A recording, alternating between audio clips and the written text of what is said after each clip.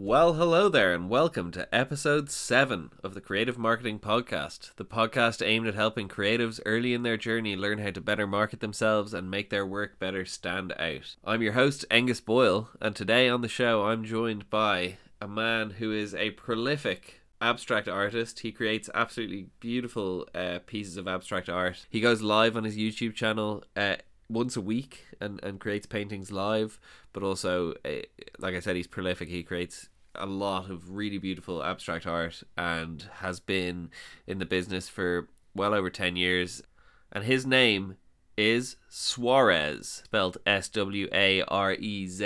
If you want to go check out Swarez Art on Instagram, give him a follow. Check out the YouTube for sure for some really cool live videos and cool other videos of the process of his painting, but then also some really good videos for artists early in their career who are looking for sort of tips on all aspects of becoming a successful artist and turning that art into a career, basically. So a resource that I personally have gone to a lot and have learned a great deal from, and who I hope you will learn from in this episode too. Just to warn you, I've got to be honest and upfront, the audio quality is kind of shitty. It's really annoying because the content of what we talk about is super on point and is really useful, and so I toyed, like I was sort of torn, and I thought about maybe not releasing the episode because there's a bunch of static noises and popping and stuff throughout, but I think the content of what's discussed here and some of the tips and some of the insights are really useful and really valuable, so I decided to go for it and share the episode with you. So understand that some people may take issue with the audio problems. If that's you, well, better luck next time. I've recorded the next 2 episodes and they are impeccable audio quality, so you can at least look forward to that. But like I said, I think there's some really useful, valuable lessons in here, so I wanted to share those with you, and I think some of what we discuss is really interesting. Personally, I found it really useful, and I think anyone looking to market any form of art or creativity will also benefit from it. Other than that, gotta give a special shout out to our sponsors, artbyangus.com. Yeah, that's me. It's my website, artbyangus.com. Honestly, I think I'm toying with this idea. I think I'm going to get rid of the website. Well, not like completely get rid of it, but I think I'm going to take all the art down after Christmas, I guess, like 1st of January or whatever, and focus on then potentially looking to work towards doing some sort of gallery show. So, you know, get them while you still can, artbyangus.com. If you enjoy the episode, if you have enjoyed any other episodes, if you're getting value from this podcast, would really appreciate if you could leave a review for the podcast. Obviously hit subscribe. All those things help greatly in the charts and in terms of getting discovered, things like that. Other than that, I hope you're having a great day, and I hope that this podcast makes your day even better. Welcome to the Creative Marketing Podcast. Ladies and gentlemen, boys and girls, welcome to episode 7 of the Creative Marketing Podcast. Today I am joined by abstract artist and also a YouTuber, a man who goes live weekly to do paintings live on YouTube. A man whose first name I know and whose second name I do not know. His first name's Ed and his AKA name is Swarez. So Mr. Ed, Mr. Swarez, welcome to the show, sir. Hello, thank you for having me. Yes, my surname is pretty much irrelevant because it's quite boring. But yeah, well, you can call me whatever you like, as long as it's not too demeaning. Then I'm fine with whatever, really. I'll try my best not to be demeaning. So I guess to begin with, I've given my rubbish spiel. I like to ask people to give their own sort of elevator pitches. Tell us a little bit about yourself, what you do. Okay, well, I'm an abstract artist. That's basically it. I like big colours and bold shapes, and that's what fascinates me, really. It's quite uncomplicated, and I just discovered it by accident in 2007. Never created before in my entire life. Barely string a sentence together with a written word, and yet I discovered this and liked it, and that's pretty much it, really. Everything is born out of the fact that I did something and I liked it, and that was 5 hours that changed my life, which was the first time I'd ever picked up paint and some paintbrushes without a clue about what I was doing. But I loved it and thought, right, let's see what I can do here. And that's really where it all started. But I got no art training, never been to colleges, don't have a PhD in anything, quite uneducated. But I can do this, and I just keep everything nice and simple. And here we are, all those years later, 13 years later, and it's my sole source of income. I'm successful at what I do. It depends how you want to define success, but I make a living out of it, and so does my best friend of 25 years, Adrian, who works alongside me as well. We both earn a living from it. Despite pandemics and Brexit, economic slowdowns and boom and bust, we are still here, still doing it, and still investing it back into what we're doing and trying to make everything as good as we possibly can. But it's great. It's just great fun. That's why I like it, and it's as uncomplicated as that. Amazing. Yeah, and I can attest to the beauty of your pieces. So to anyone listening, I would suggest go follow right now on Instagram, YouTube, wherever you consume your content, to see firsthand the paintings that we're talking about. I guess to sort of bring it back, the aim of this show is very much to help people early in their creative journey sort of learn how to go about starting to market themselves, start to build a brand. So you touched on, you'd never painted and then you picked up a paintbrush. Can you take us back to the start and sort of a bit what that journey looked like, how you began and how you sort of took your first steps to building that brand and building that business? Yeah, sure. Well, I think particularly for me, because I had absolutely no clue what I was doing, the important thing, whilst I was, I quote, working for a living, working for somebody else, it was important for me to learn my craft. And it's one of the things that I try and tell any aspiring creative person just starting out. Look, if you want to be good at what you do, and if you want to really enjoy what you're doing, no matter whether you want to be commercially successful or not, because I do know a lot of artists that want to aspire but aren't really bothered about selling anything, and there's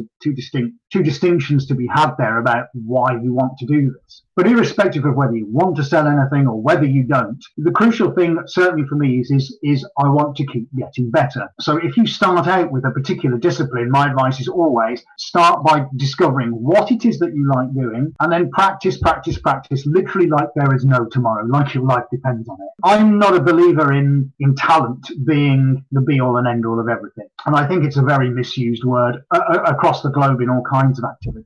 There are thousands of far more talented than me and will always be far more talented, even, in the realms that I move in terms of abstract or modernism or whatever you like to call it. So that's number one. But what I've done is found a thing that I like to do, and I've practiced it over and over again very hard and continually do so. And for your own sense of self, it helps you build confidence and it helps you get better. And ultimately, you will get to a point where you feel very confident in what you're doing, and that establishes a kind of base level. So for me, I spent 5.5 years doing exactly that. So I worked 2 jobs and probably 14, 15-hour days. And then afterwards, I'd come home, and in a converted room in my house, a little 2-bed house, one room was my art studio and the other room was where I slept in. And any spare money I got, I bought canvases and I bought acrylic paint, and I learned what happened when you put them together. And I swirled them around, and I made lines, and I made pretty patterns, and I used different tools, and I worked out the things that worked, and most importantly, the things that didn't. And I kept doing this and doing this and doing this. And I'd save up some money, still not selling anything. I saved money, and I got a little studio that was £100 a month. And from there, I could then separate home from work. So practice is number one. Number two, creative space to work in. So that was my next step up. So I do that, still not selling anything, but I'm just working hard with 2 jobs to try and fund all this. And still I keep practicing, and still I keep working at it, and still I'm not selling anything. So I then start to go bigger. I think, okay, well, these small canvases, great, fantastic. But what happens if I decide to go bigger? And at all stages, I'm considering in my head, I think I'd like to do this for a living. So like I said 2 minutes ago, I think this is, for most creative people, one of the very early decisions that really they should be making. I love this thing that I've discovered. What am I going to do with it? Do I turn it into a career and a business because I love it so much? Or am I happy to just have it as my hobby, but still be awesome at it and love it? So for me, I went on one direction. I want this to be my livelihood at some point in the future. But I know for many people, certainly that talk to me, they don't necessarily want that, but they do want success. They want to be recognized. They want to be good at what they do, which is fantastic. And whichever one you choose is up to you. But for those of us that want to make it commercial and actually earn money from it, that means we have to find the audience. And all that is that group of raving fans that want to consume what you do. And in a world of 7.8 billion people, or however many we've got, it's actually not that difficult for a creative person to find that hardcore group of people that really enjoy what they do. And it does take effort, but it's not as complex as people may think. So right from early days, as I was practicing, as I was doing what I was doing, and buying more materials, going bigger, learning more about I had my eye firmly set on, well, at some point, is anybody going to want to buy this? And early on, I didn't really have the confidence to think, yes, they do, because I didn't value what I was doing. Maybe because I'm still a baby. But as time progresses and you have a few key standout pieces, you think, whoa, actually, I think that's pretty good. I tended to keep those. So by the time I eventually launched and, if you like, went pro, I had 100 really strong pieces to be able to offer to the world. And at that point, I'd also started to do things like Twitter and Facebook, very late to Instagram, I might add. But I'd started to build a following on Twitter, etc. Now, all that did at the time, this is sort of 5 years into doing this, was really, if you like, surround the central point, which is my website. And this is one thing, you probably won't do a lot of talking because I tend to talk a lot. I'm so sorry. Love it. But the important thing for me is I understand that we're in a logical age, and I understand that from my point of view, and yours may be different, that I did not want to be represented by a gallery. I thought the gallery network, and still do, what is an outdated and outmoded way of doing things.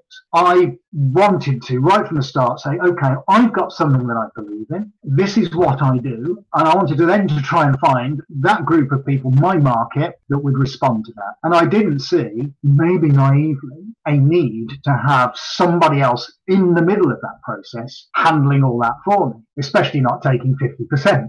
Yeah. So, which is another issue. So I did start to think, I was also thinking of the commercials alongside being able to develop my own talent and my own skill. So as the time got closer to a natural point and I thought, here, this is crazy. I really don't enjoy working for a living for somebody else. I want to do this on my own. Can I do it? So I thought, right, I needed a name, I needed a website, and everyone's talking about Google ranking. So I started to think, okay, I need to look in. There must be a way that if I type in modern art into Google, that instead of Pinterest and Etsy and Swarez Art and eBay coming up on page one, what is there to stop me from also being there? So again, maybe a very broad and naive question to ask, but I am very much of the mindset that if somebody else can do it, so can I. And that's a broad principle I operate on to this day. So my refusal to be dragged down into the depths of nothingness on page 27 forced me to learn about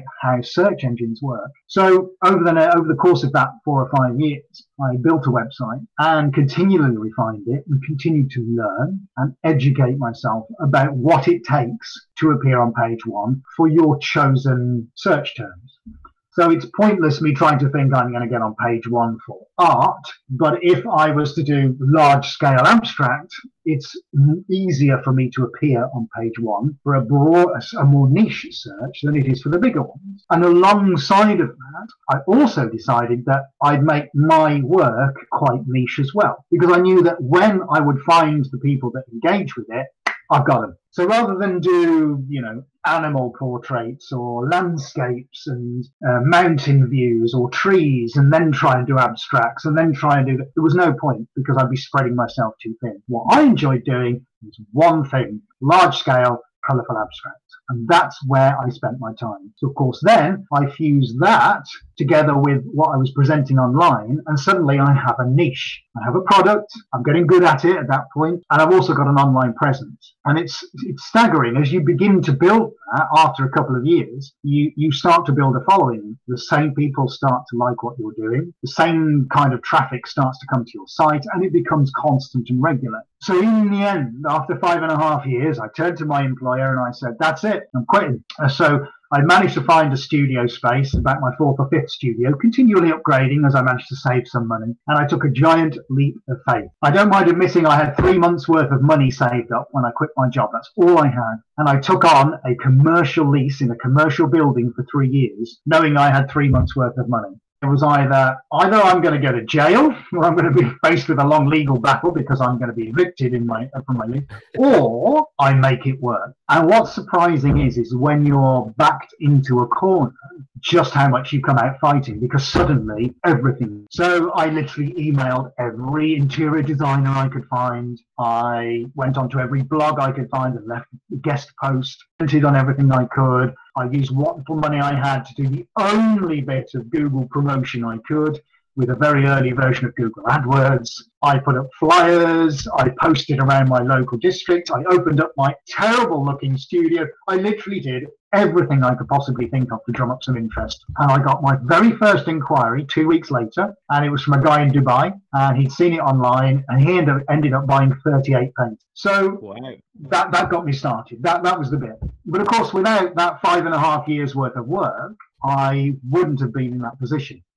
So that investment that came from him and that purchase sort of gave me a little bit of a buffer. And from then on, I just painted and uploaded, painted, uploaded. And it's literally been that ever since. So everything else I do really surrounds that one central thing. And that is the website. That's the nucleus of everything. It's where 97% of all inquiries come from. It's the bread and butter of the business. If that didn't exist, but I've built it in such a way now and continually build and refine and research and improve and modify to keep it as current as I possibly can. And I'm always trying to think about how my users and my visitors will interact with that. And all I'm trying to do is take away all the barriers between an interest being piqued in someone's mind to the point at which it hangs on their wall. One of the sad things I think about galleries is that's one of the hurdles you get between creative and consumer at the other end. So again, another reason why I've removed that is because I feel it's an obstacle. So like as we're doing now, we've done a couple of clicks of a mouse and an email exchange, and boom, we're as good as sat in the same room. Fantastic. And it should be no different with your creative output. So if you're a potter, a watercolorist, a needlepoint embroiderer, sculptor, doesn't make any difference. What you have is something beautiful you want to share with the world. Somehow you can find the people that will engage with it. And that's all I've done. And there is no secret to that. The only two things I've done, there are literally, and I swear this in my life, and it might sound really cheesy, but to keep it basic, there's only two things, and two, be utterly relentless in pursuing it, and that's it. And that's what was the first one? Sorry. What it is that I wanted to chase. So I wanted to do this as a living. I wanted to do big, large, colourful abstracts, and I wanted to do it without anybody else's help. So that was my basic model for success. And all I've attached to that is my relentlessness to give up. And that's it. I'll work 24/7 if I have to. Nothing else matters. I just want this. And that's it. And that's the only two ingredients. There's no fluff and apple pie. There's no complicated mantra. There's no angst. There's, hopefully not much ego. There's a brand, and I'm quite a bubbly character, and I like life, and I'm very enthusiastic, but that's just me as a person. But I'm taking away all the BS and taking away all the rubbish that gets surrounded by all this kind of thing in our industry. This is what I do. If you like it, and you can afford it, and you want the best service you're ever going to get, then give me a shout. If you've got a giant white wall and you've renovated your home and you literally don't know what to do with it, put your hand out, I'll grab hold of it, and we'll do this together. And you'll have something at the end of it. You'll think, honestly, this is the best thing I've ever done. If I can't deliver that, I don't deserve to get paid. And I've built the whole service around that, because let's face it, where you live, you can change your floor coverings, you can change your bedding, you can change window blinds, and you can even re-tarmac your driveway and put boarding on the outside of your house, or you can move. But what you buy in terms of your art stays with you forever. So by goodness, I need to get that right for someone who's going to shell out a lot of money for it. And that's a great challenge to have for anybody. So that's my philosophy. That's how I approach everything all the time. But that's the backstory. That's the principle. Amazing. I think I'm nodded off. No, definitely not. That was fascinating, and definitely some very useful bits of knowledge dropped in there for the listeners, I think. And yeah, I love your sort of the way you've managed to do it all, build it all yourself without, those galleries and those sort of more traditional routes. I think it's really admirable. It's really cool. And also I think your content as well is like, for anyone listening who's looking for advice, I think there's some similarities there, because I only started really painting this year, like taking it properly, doing it like as lockdown began, and I've been prolific, if I say so. I've just done like over 100 paintings since lockdown. So it sounds reminiscent of your early days, where I'm sort of running out of space in the house for canvases and stuff. One thing that I always ask is, in those earlier years, any early failures, or any early sort of, or not necessarily throughout that journey, any failures that you learned a lot from, and any big breakthrough moments? I'm not going to cliche every other person you probably ask, well, you've got to have failure to be successful.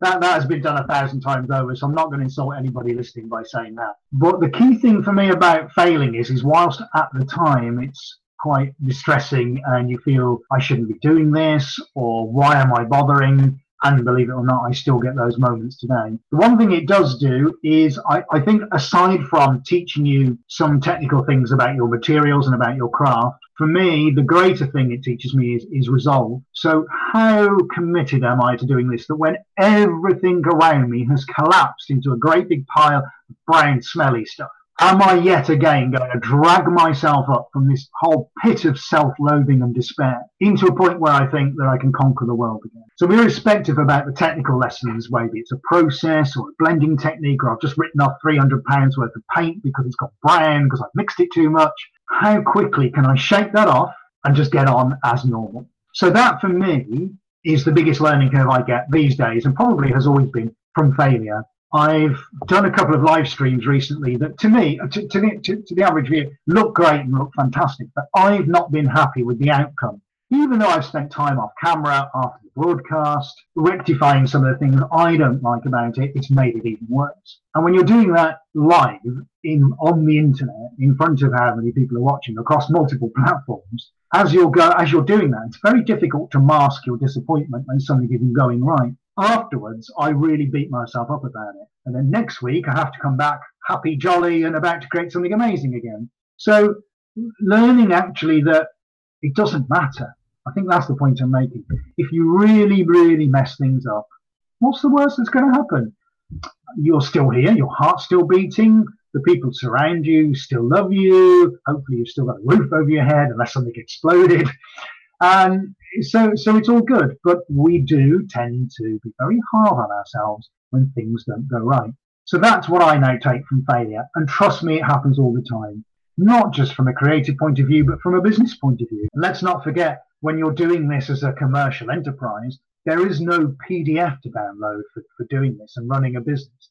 There's no user manual for how to deal with a client in Brazil who wants something specific to a client in Edinburgh who likes a small painting but wants the frame changing. So every time you open up your laptop or download an email or pick up the phone, you're rewriting the rule book on what it is to deal with the people that engage with what you do. Every comment you get, whether it's good or bad, you still have to have a reaction to and you still have to deal with. So failure comes in many, many forms, and the way you react to good and bad comes in many different ways. And certainly these days, a lot of that can be media. So I think it's a good thing to be able to switch everything off now and again.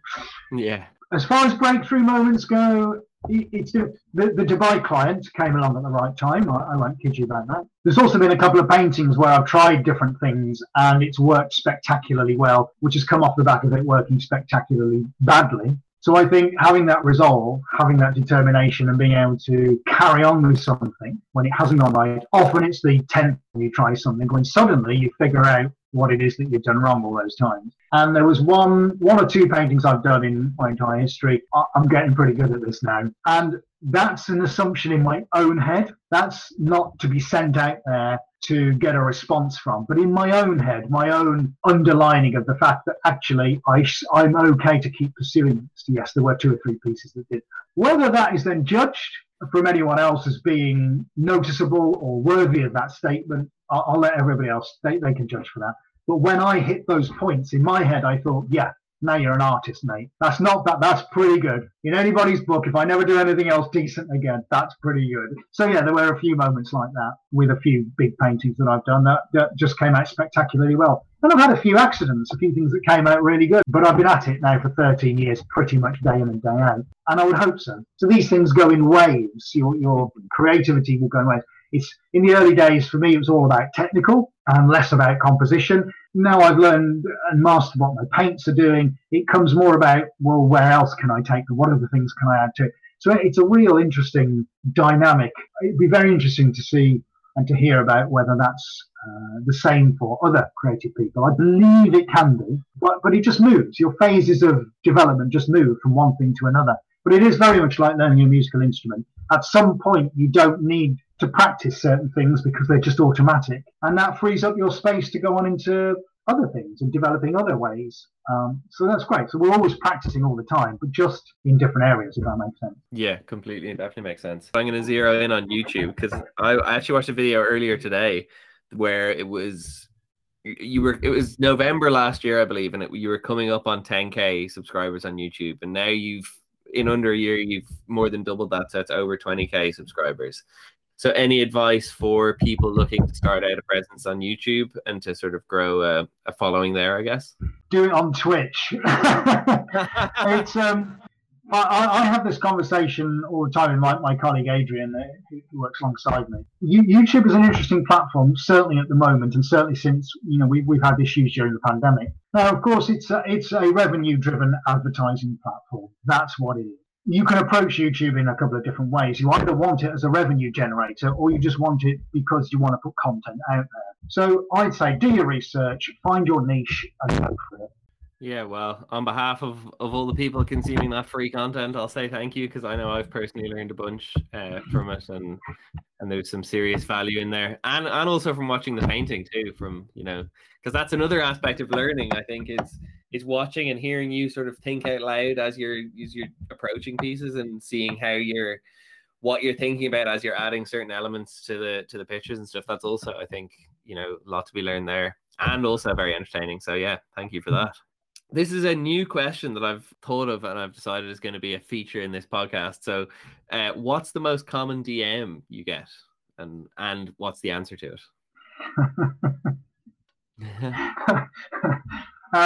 Hello, your posts are awesome. Please go here and send them a direct message so that we can promote you. Your work is awesome.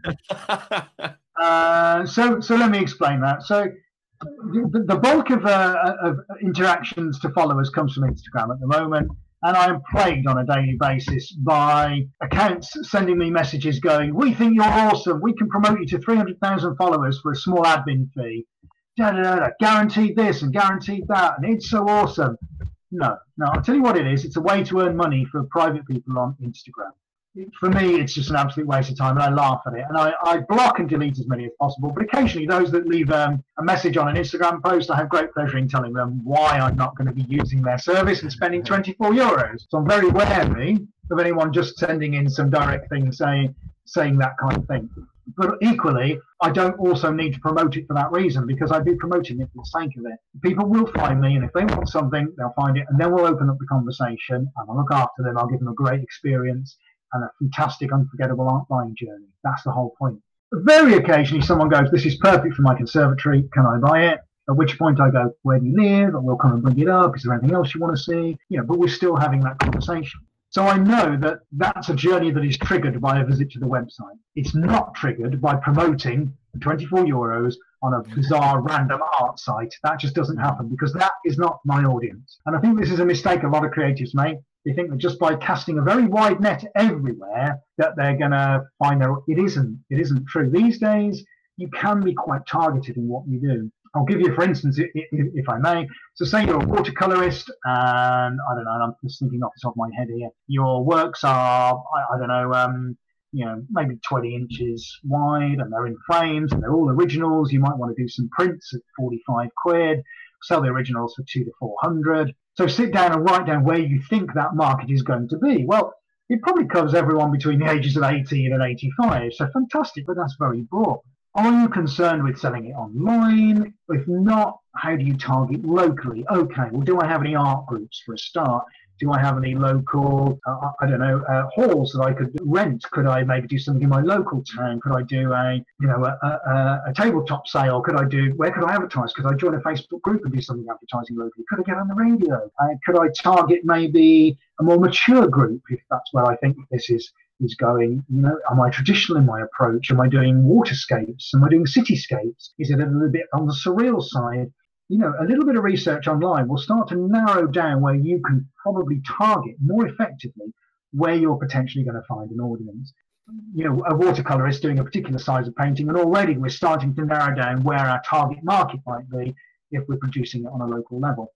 So I'm always trying to tailor my website towards my target market. So it's always about color. I'm always using words that my market might use, like renovation, refurbishment, and sofa, and kitchen, and flooring, and material, and colour, and buzzwords that my demographic will use when they're redesigning their homes. Mm-hmm. You see what I mean? Yeah, I talk about things. I'm still targeting towards a particular niche of people that over the years I've learned, that's what my market is, and it's no different for everybody else. So anyway, yeah, but that's the DM I get the most. Sorry, it's taken 20 minutes to answer, but I feel it's important. Yeah, no, definitely. Yeah, I get a few of those. I can only imagine how many you get, because I get hit with quite a lot of them as well.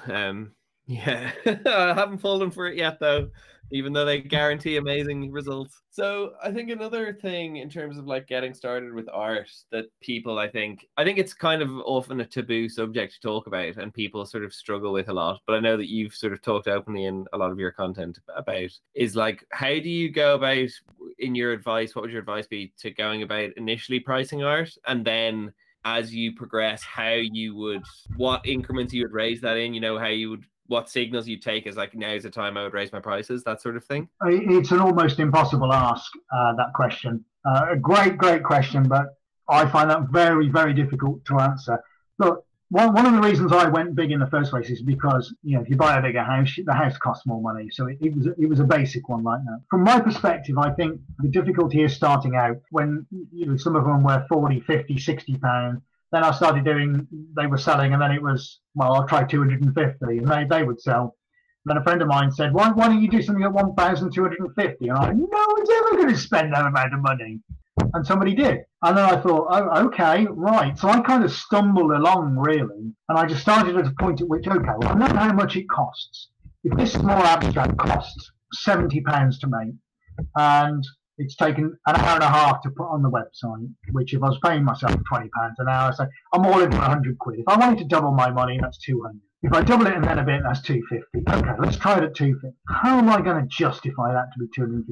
So I thought myself, well, let's give somebody a bit of a background as to why this exists in the first place. Let's put some context behind it. So I wrote about it. So I then tried to write 400 or 500 words about every piece. So if someone liked it visually, let's try and engage them, give them a bit more value to justify the ticket price. And that seemed to work. So I raised it a little bit more. And then, so one thing you can show someone is what a painting looks like. But you can't, again, here's the C word, you can't put it into context. I started showing them in room settings. So I downloaded some stock images off the internet and learned how to use Photoshop, and then put them into context so they can see the size and the shape and how it might look. I'm giving context as to why it exists and what I think about it. I'm giving it context as to what it might look like and how it might look like in your home.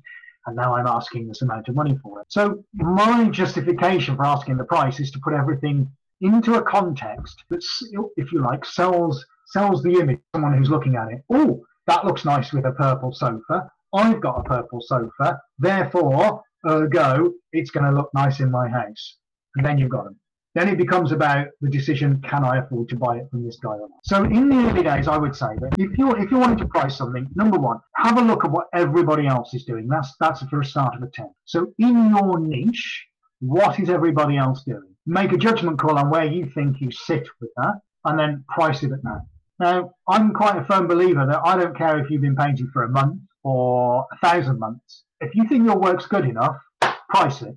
Price it good enough. But it has to be within what your market is prepared to pay. So the market that searches for my work probably has a lower and an upper limit to pay. I can't price it at 50 grand a shot because I don't move within the realms of Saatchi and the Royal Academy and Goldsmiths and the V&A and the Venice Biennale and Art Basel in Miami.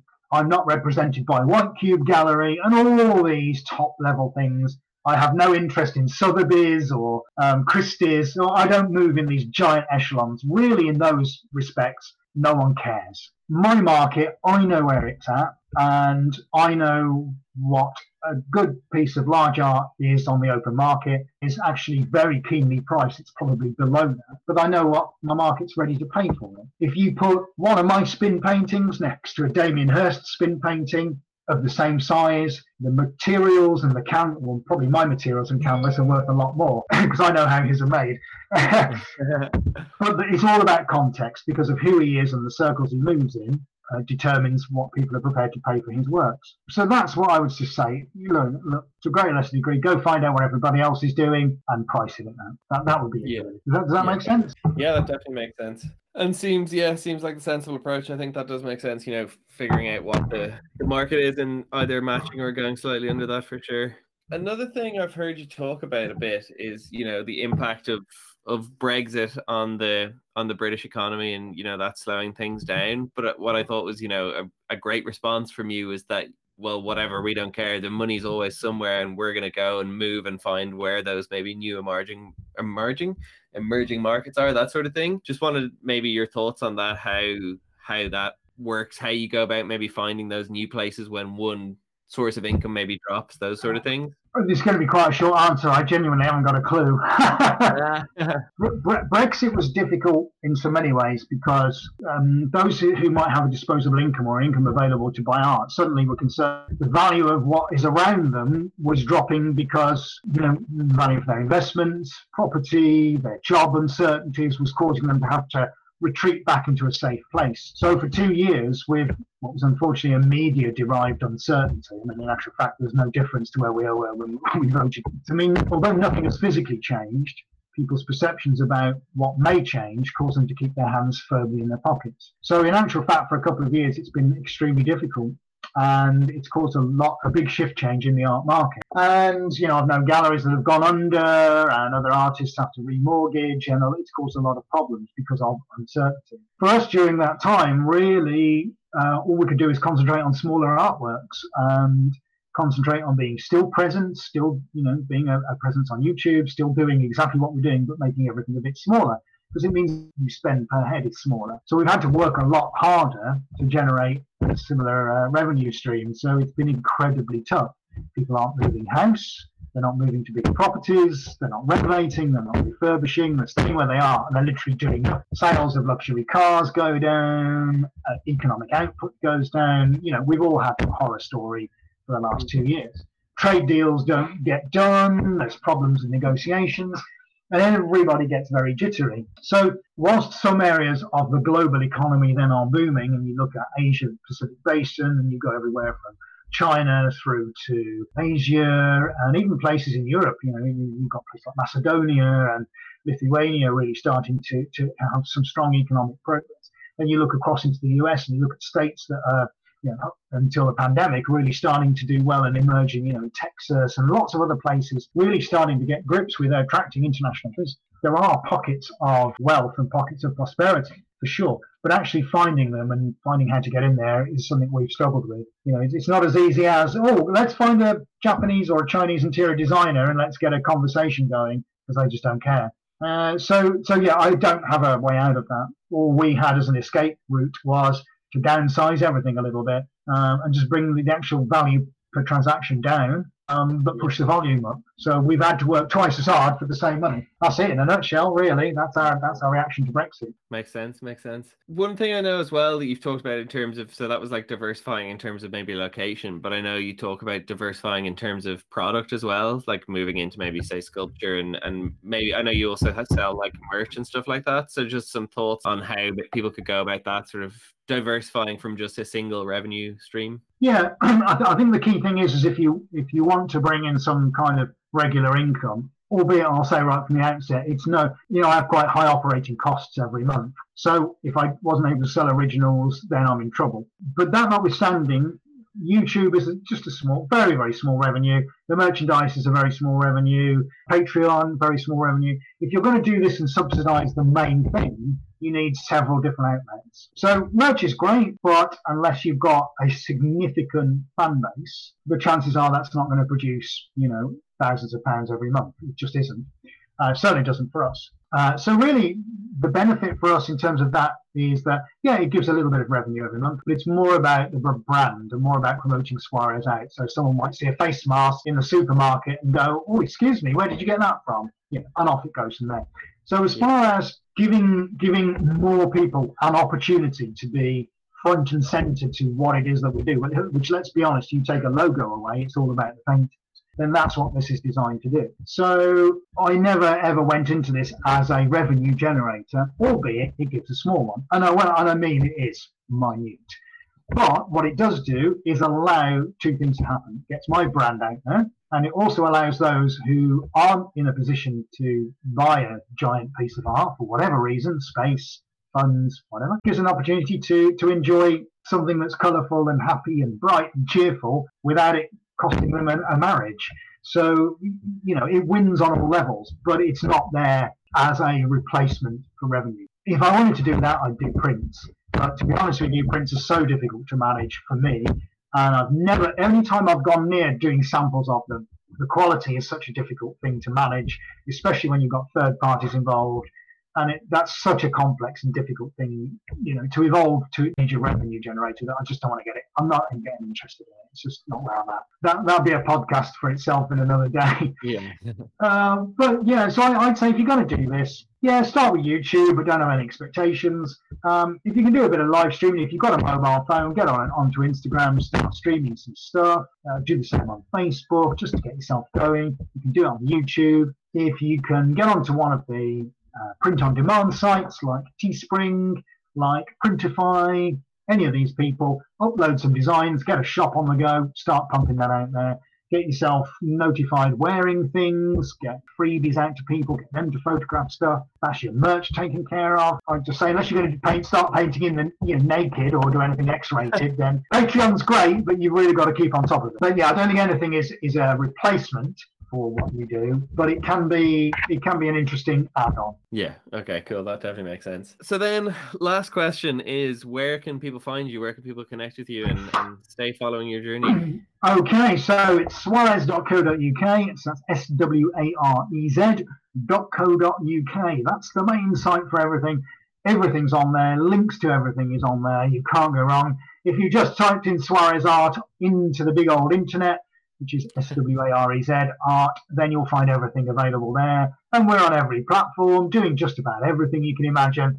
We're also on YouTube most Wednesdays, doing a live broadcast. It's completely uninterrupted, no advert. And we're creating live art from the beauty of my industrial paint pod.